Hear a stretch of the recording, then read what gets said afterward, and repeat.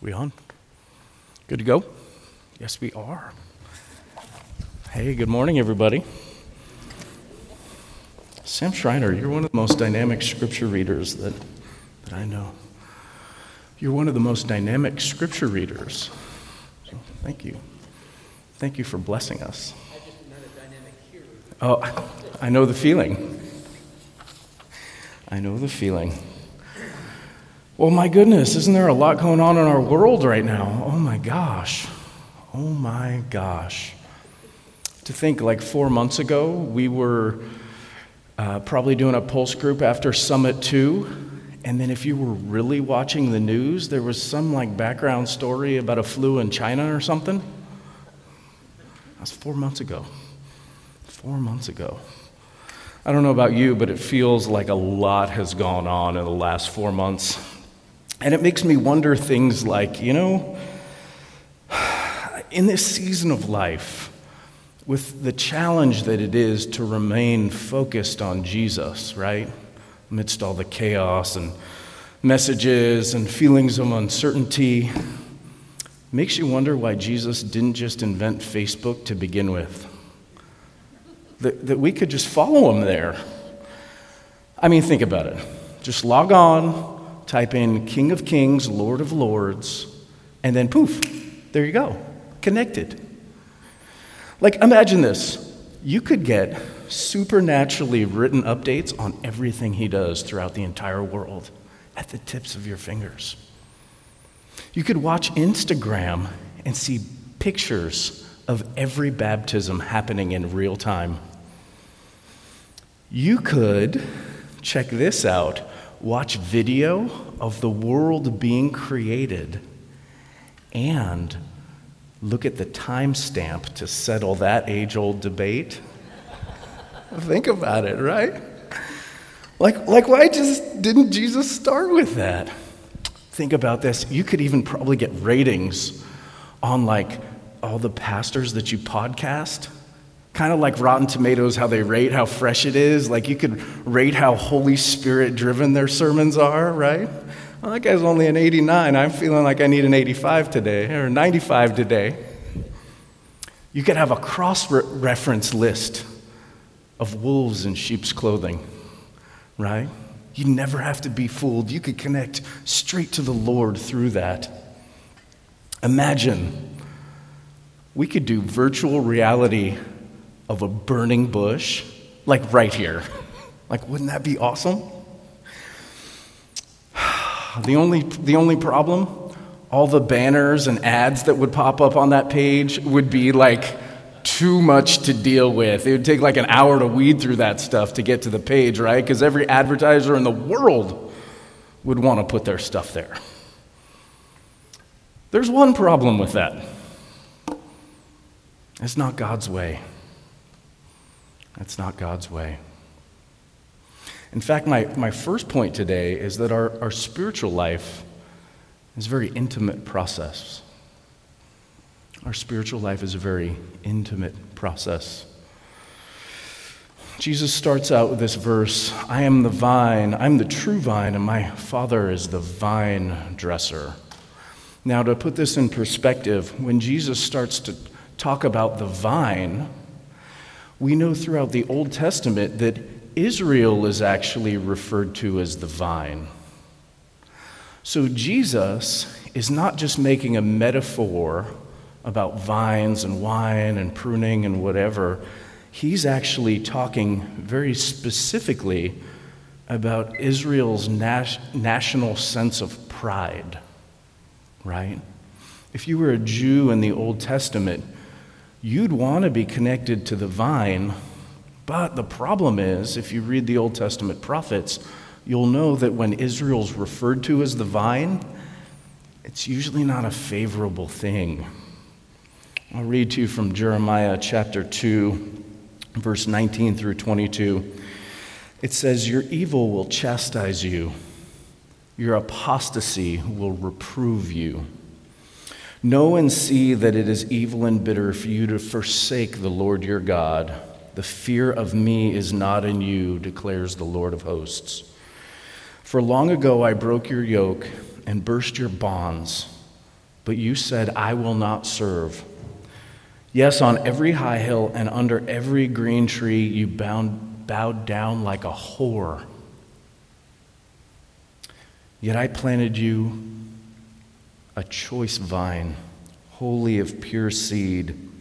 How then have you turned degenerate and become a wild vine?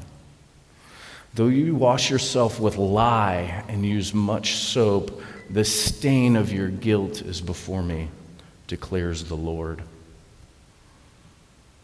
When Jesus starts off this point in Scripture saying, I am the true vine, what he's saying to those in the room is that this old vine, this covenant with Israel, has been that, an old and unhealthy vine.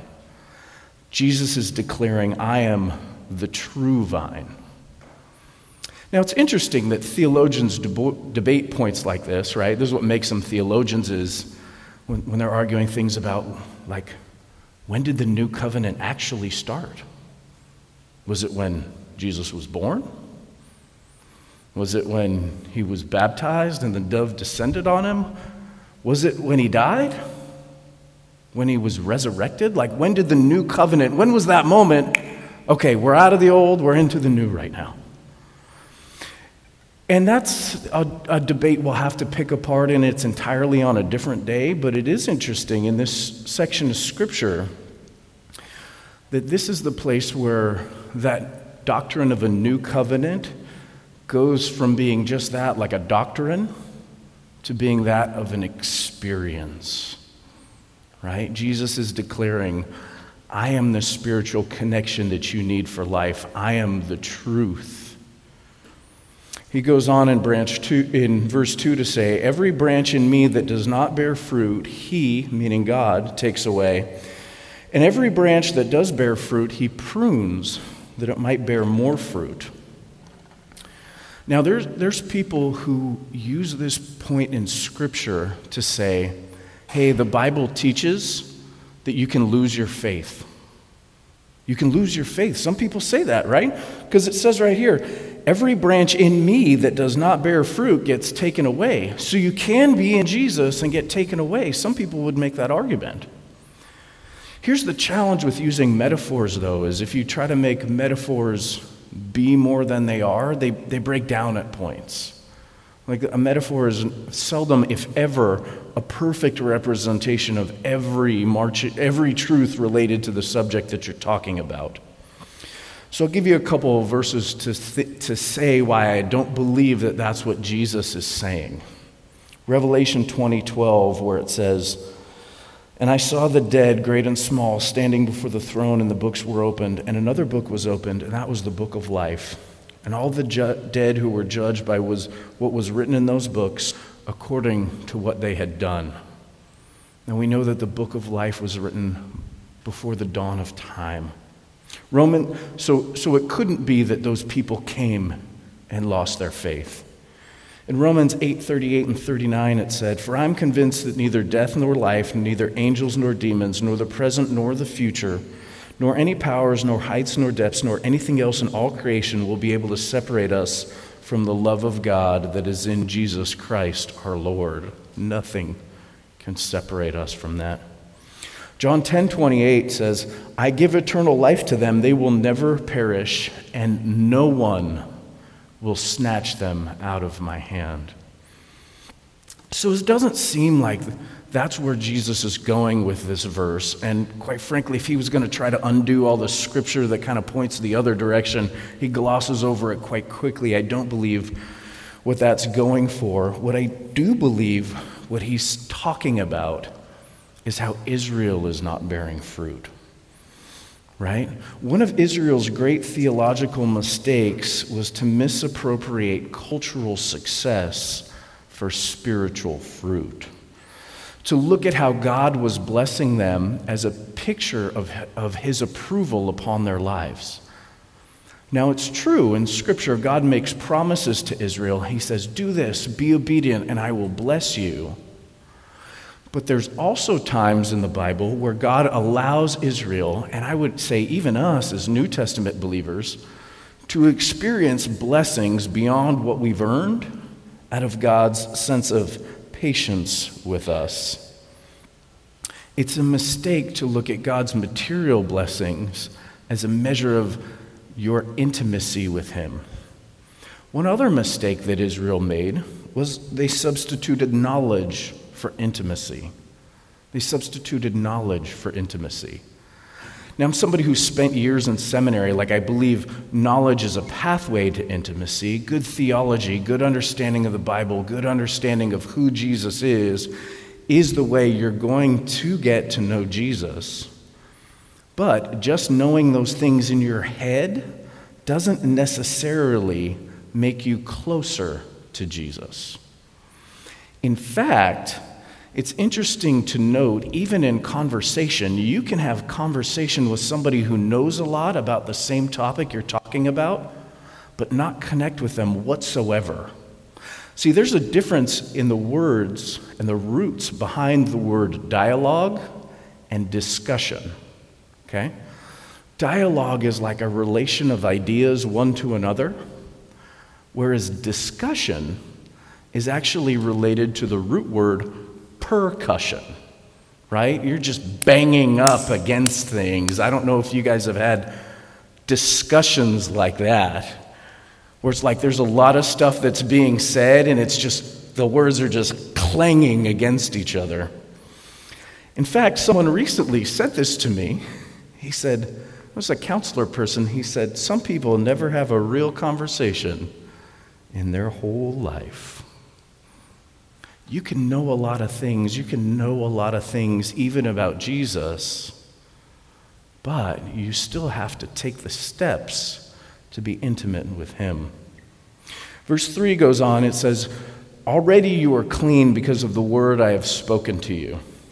Now it's interesting, that word clean and the word pruned are very similar words in Greek. In fact, Jesus might have been making a play on words. Those words sound a lot like each other. So to clarify kind of what he's saying, I would draw in the picture of how Jesus had just washed the disciples' feet.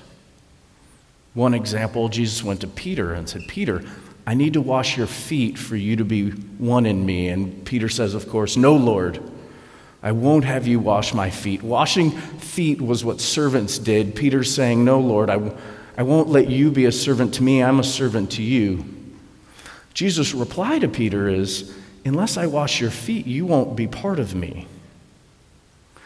Peter replies, well then, Lord, by all means, the whole body, right? Head, hands, heart, everything. I need a bath. Jesus tells him, you're already clean because you've had a bath. I just need to wash your feet, right?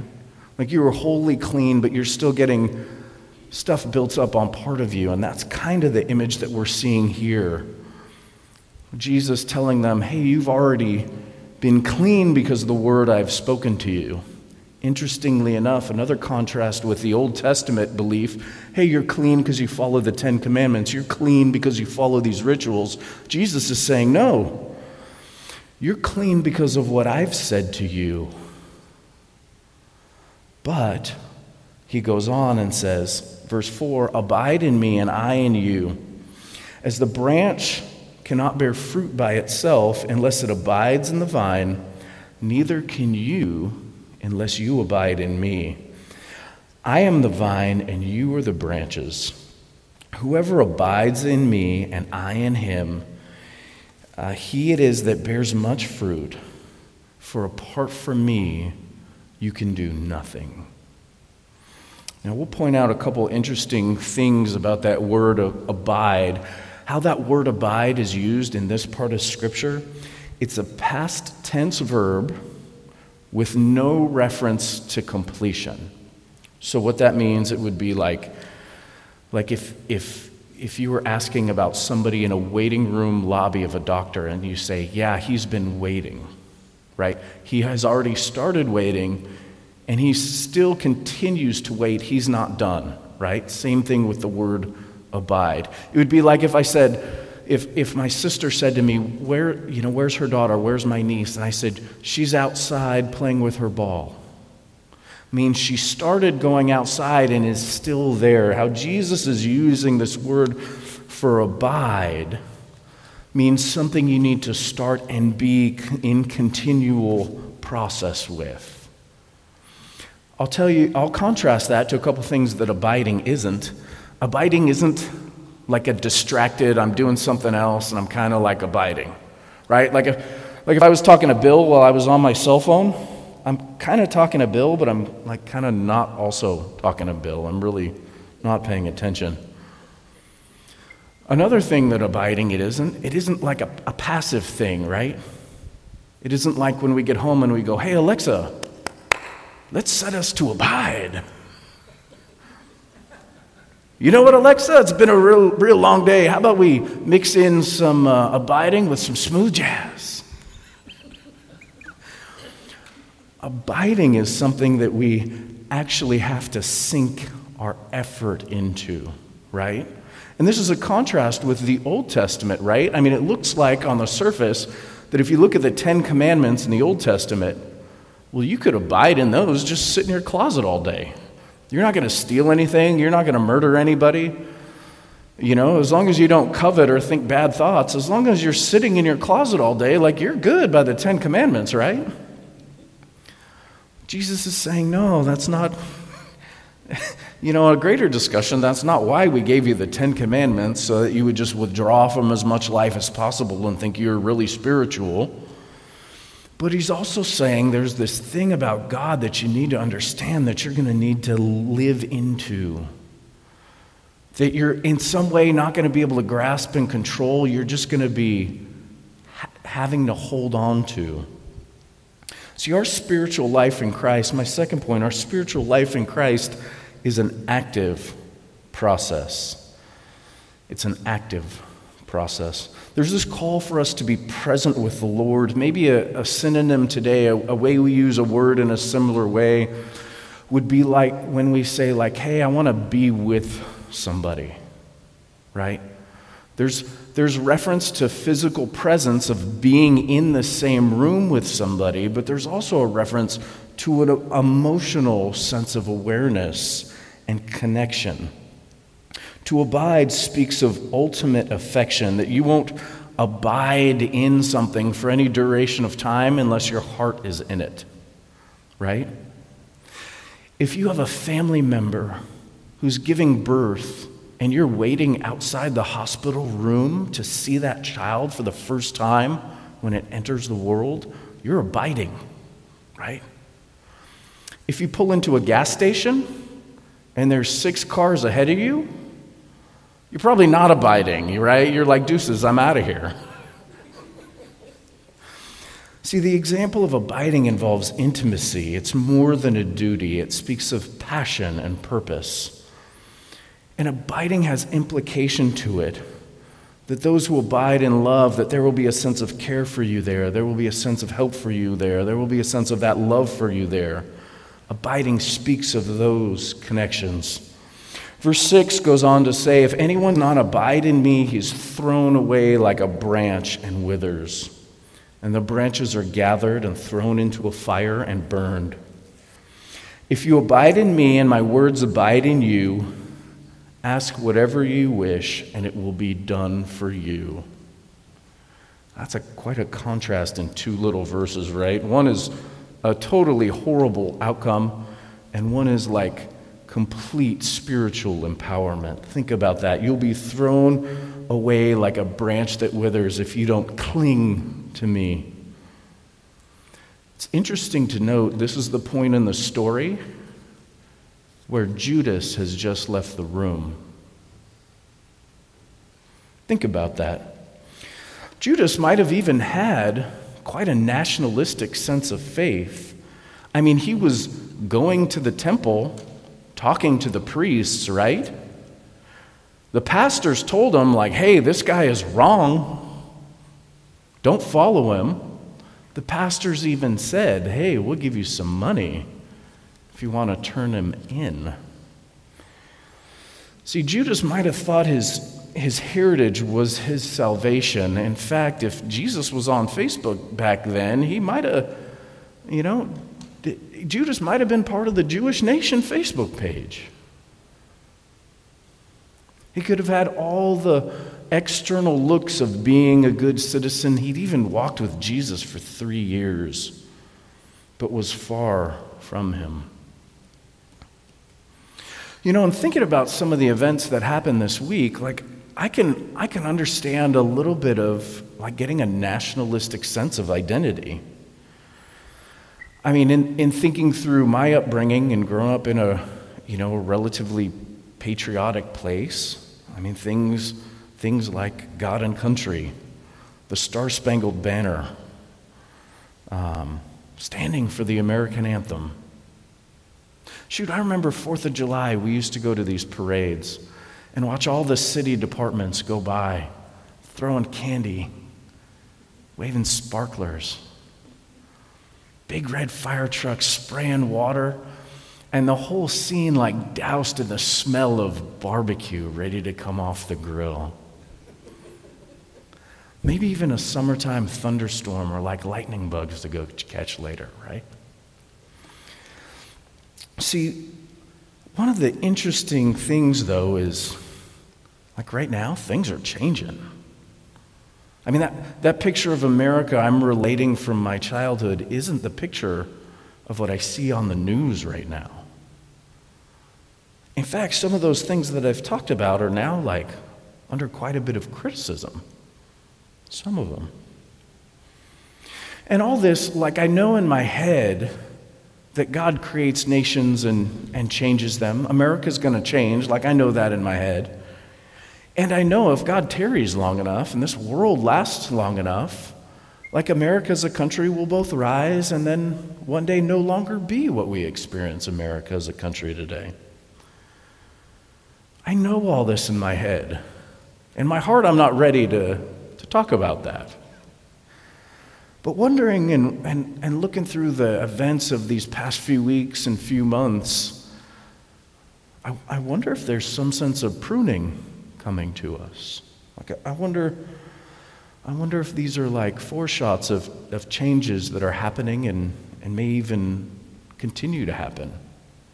I'm not up here making some prophetic statement about the end of the country, the end of the world. Surely not doing that. But it just makes me wonder in watching things change so quickly, like, are these changes going to be permanent? Are we looking at a new sense of normal? And to be quite frank with you, I have mixed feelings about a new sense of normal, right? Like I liked and even loved some of the past sense of normal.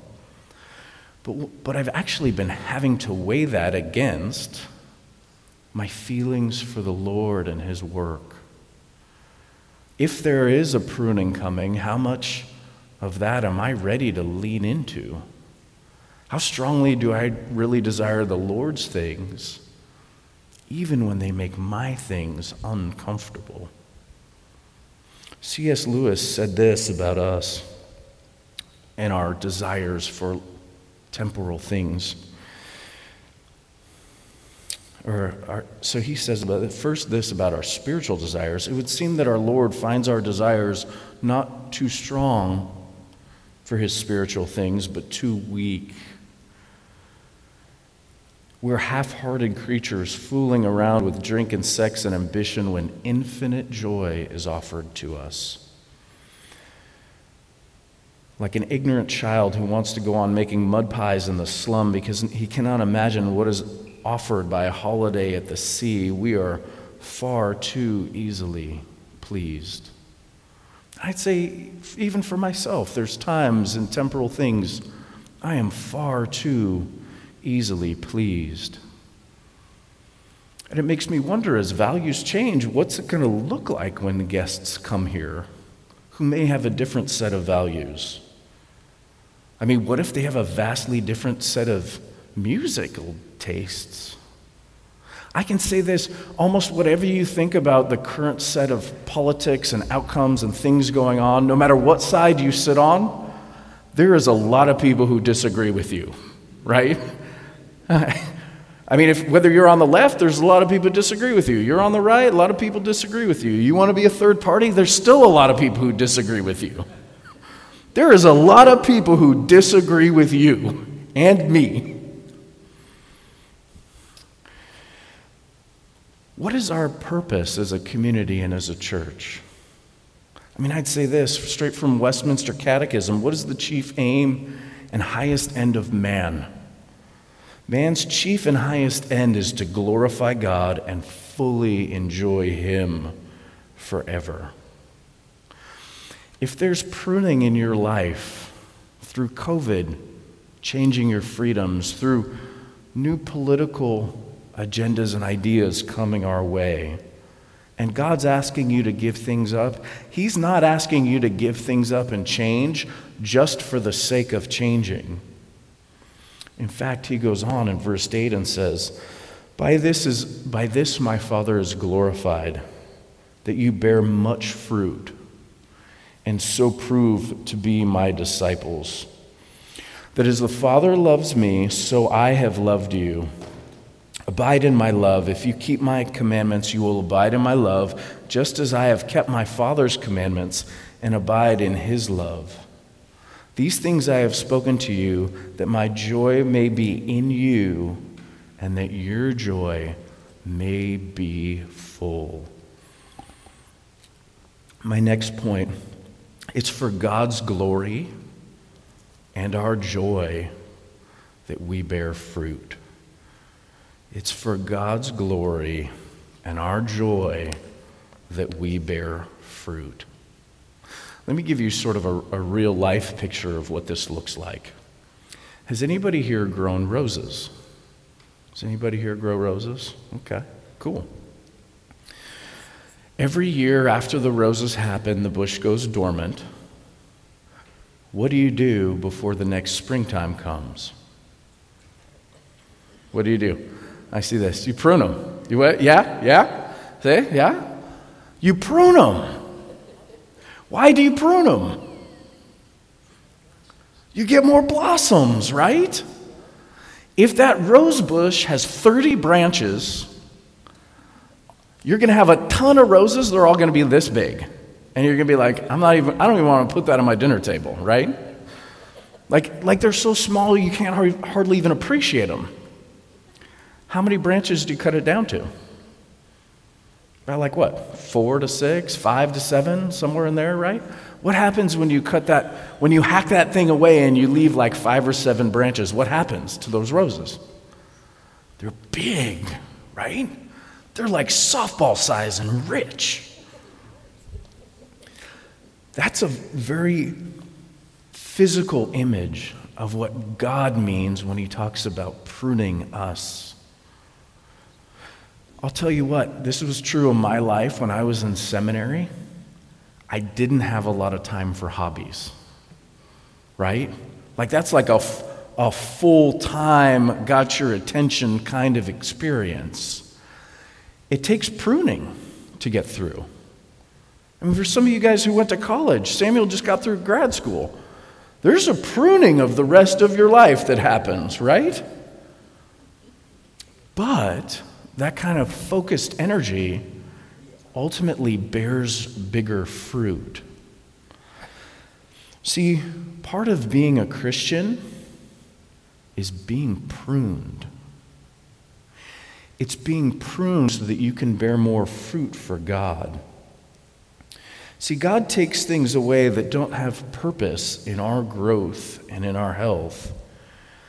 And even if you're in Jesus, you're going to experience some of that pruning, right? Like there's both a picture of being connected to the vine, right? Deeply, intimately connected to the vine. I would say for me, one of the verses that sums that up is Psalm 23.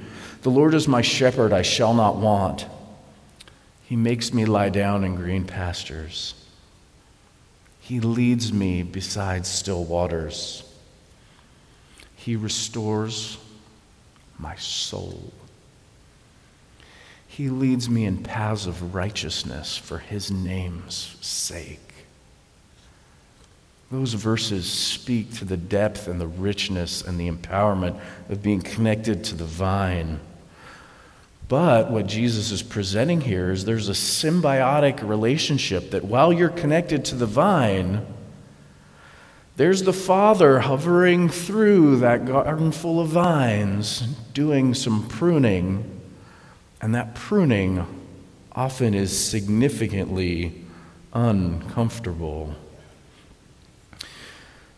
For sure. There's an image here of being connected to that vine, and yet the Father so painfully but fruitfully shearing our lives. My point in that is, to bear fruit, you must be pruned. To bear fruit, you must be pruned. Max Lucado put it like this. He said, God loves us too much to indulge us in our every whim. See, Jesus here is leaving unspecific instructions, but a picture of what life is going to be like moving forward for the disciples. Right? They're going to get a very significant sense of pruning as they're going to watch their leader die and be resurrected and get sent out into the world. Those experiences in that time would be significantly uncomfortable. And with that, he's also going to take away a lot of their sense of nationalism, their old comforts that they knew before.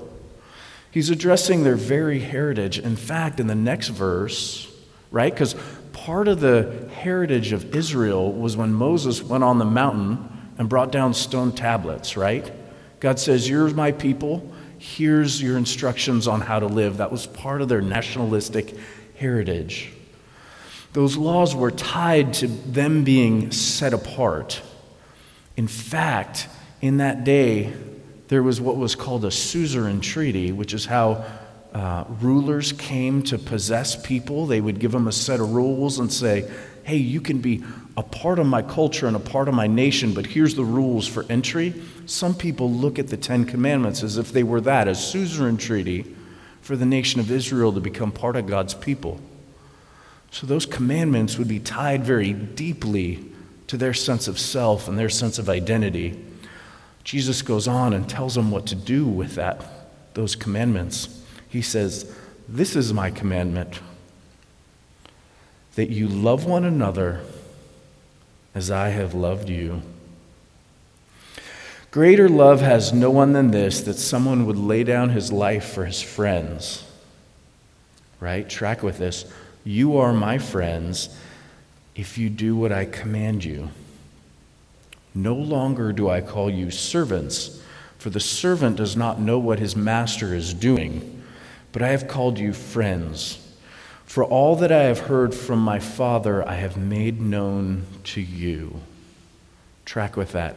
New commandment is someone who lays down their life for their friends.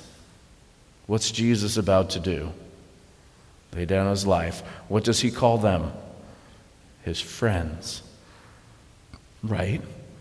The Jews just heard Jesus say, hey, that old rotten vine is not it. I'm the vine. They're sitting there as all Jewish members, of Jewish society, now following Jesus, mind blown.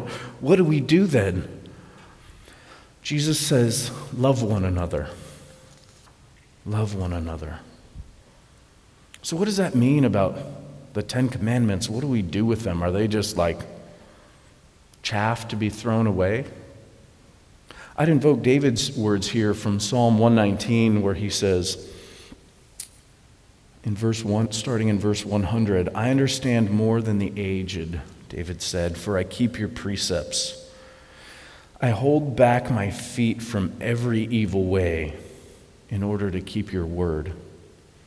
I do not turn aside from your rules, for you have taught me how sweet are your words to taste, sweeter than honey in my mouth.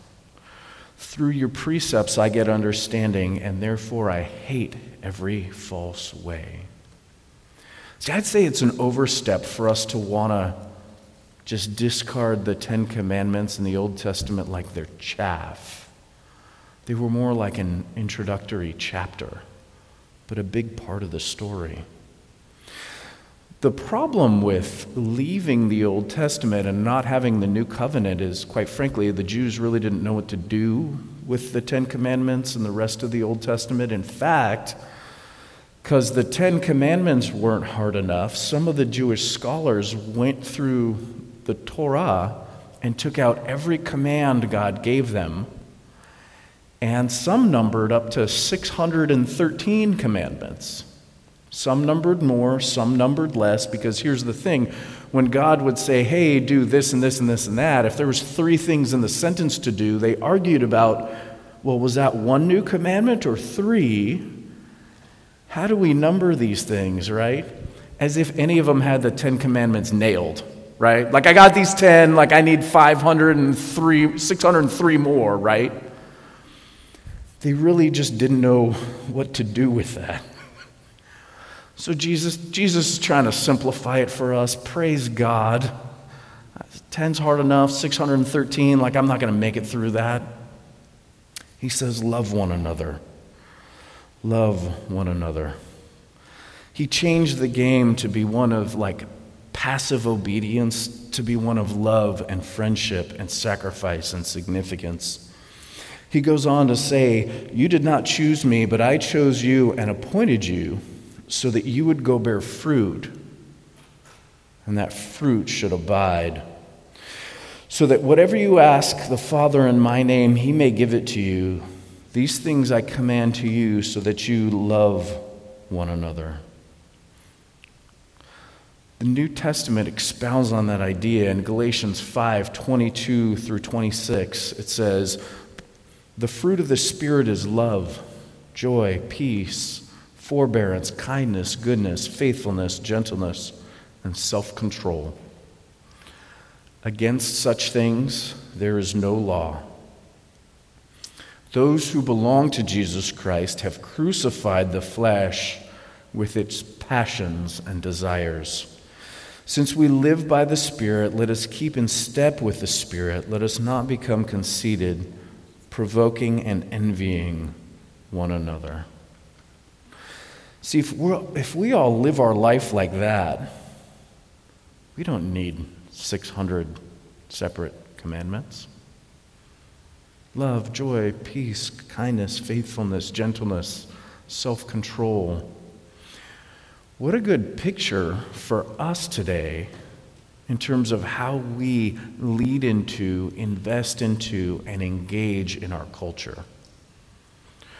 One of the most unfortunate things I see about our world events is that they're so heated and conflicted that I feel like those heavy conflicts are pushing back God's gospel from invading the public space.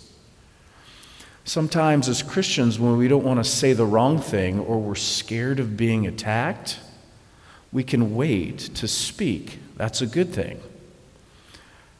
But if we're all just waiting to speak, and the entirety of the secular world consumes our media spaces, our public spheres, and everything else, kind of by default, the weeds are choking out the fruit of the gospel.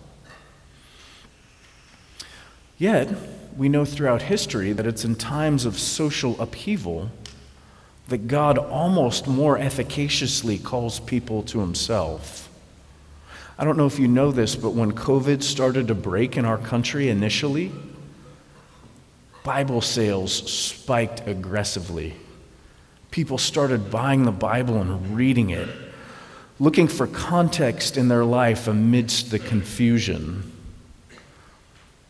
And I feel like the only people on earth who can give like really accurate context to what's going on are those who have read and invested in this book. So what does all that mean for us? All over the world, culture's changing quickly. And as much as I enjoy our culture, have been blessed by our culture, love our culture, would like to see it persevere in ways that I enjoy, I recognize that's not my primary concern. My primary concern during times like these is that the gospel would go out to people. That people would hear God's message of truth and redemption. That they would understand there's a bigger purpose to their life. That they would be changed and transformed by God's word. As Christians, a couple things that we can do is be prayerful. I don't know what the future holds, but I know who holds the future. Amen. So what if? What if the next 15 years look way different than we expected?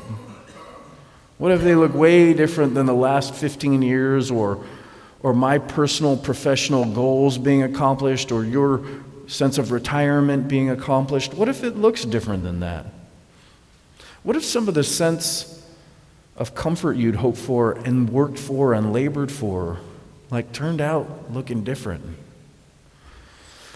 That instead of maybe the easy road in life, it was a fruitful but effort-filled labor of stretch and sacrifice to see God's word go out and his purposes accomplished.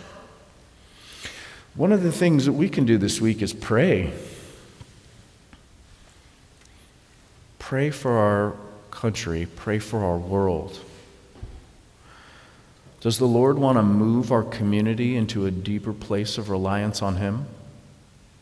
Does the Lord want to move for some in this country who perceive Sunday as the hour or two where they're in church? Does the Lord want to call them deeper through trials, through challenges, through uncertainty? I pray that we would be open to his work, even if that's where he wants to take us. I can say this, I've had years of my life where I've been relatively unintrospective about racial stuff in this country. I've had periods of time where it's not even really crossed my mind in significant ways. But my guess, if I was going to make a guess about something going forward, is the racial question's going to be more complicated before it becomes more simple again. My thought about those seasons of being unintrospective about those things is those seasons might be over, at least for a while. That there may be new lenses employed in how people judge us and judge our community. And then it may be time to start thinking about how to be good, joyful, peaceful, forbearing, kind to others, and still talk about sin as sin. If change is indeed coming, I would encourage you to be prayerfully ready to embrace it. Watch the news. See what people are saying and how their perspectives differ from yours. But most of all, don't go far from this, right? Jesus talks about himself as the Word incarnate. And he's left this for us to understand the world. So as I close with us, be encouraged. Be encouraged. Change is coming, but if it comes, God's going to work in that. God's going to move in that. And he's going to have a harvest, a fruitful harvest in that. Let me pray for us. Heavenly Father, thank you for this day, for giving us the freedom to gather and lift up your word, to encourage one another in faith. Lord, I ask that you would give us an outpouring of your divine wisdom, Lord, that in these confusing times we'd be able to see you clearly, that we'd be able to intimately hold on to you, Lord. Lord, that we would be able to see you work in our day and feel empowered through that process. God, I ask for your protection over our minds and our hearts and our bodies as we leave. Please keep us safe from COVID. Help our minds to be open to understand what's going on in the world and divinely guide us to how we can be fruitful for you. In your precious and your holy name, Jesus, all God's people said, Amen. Amen.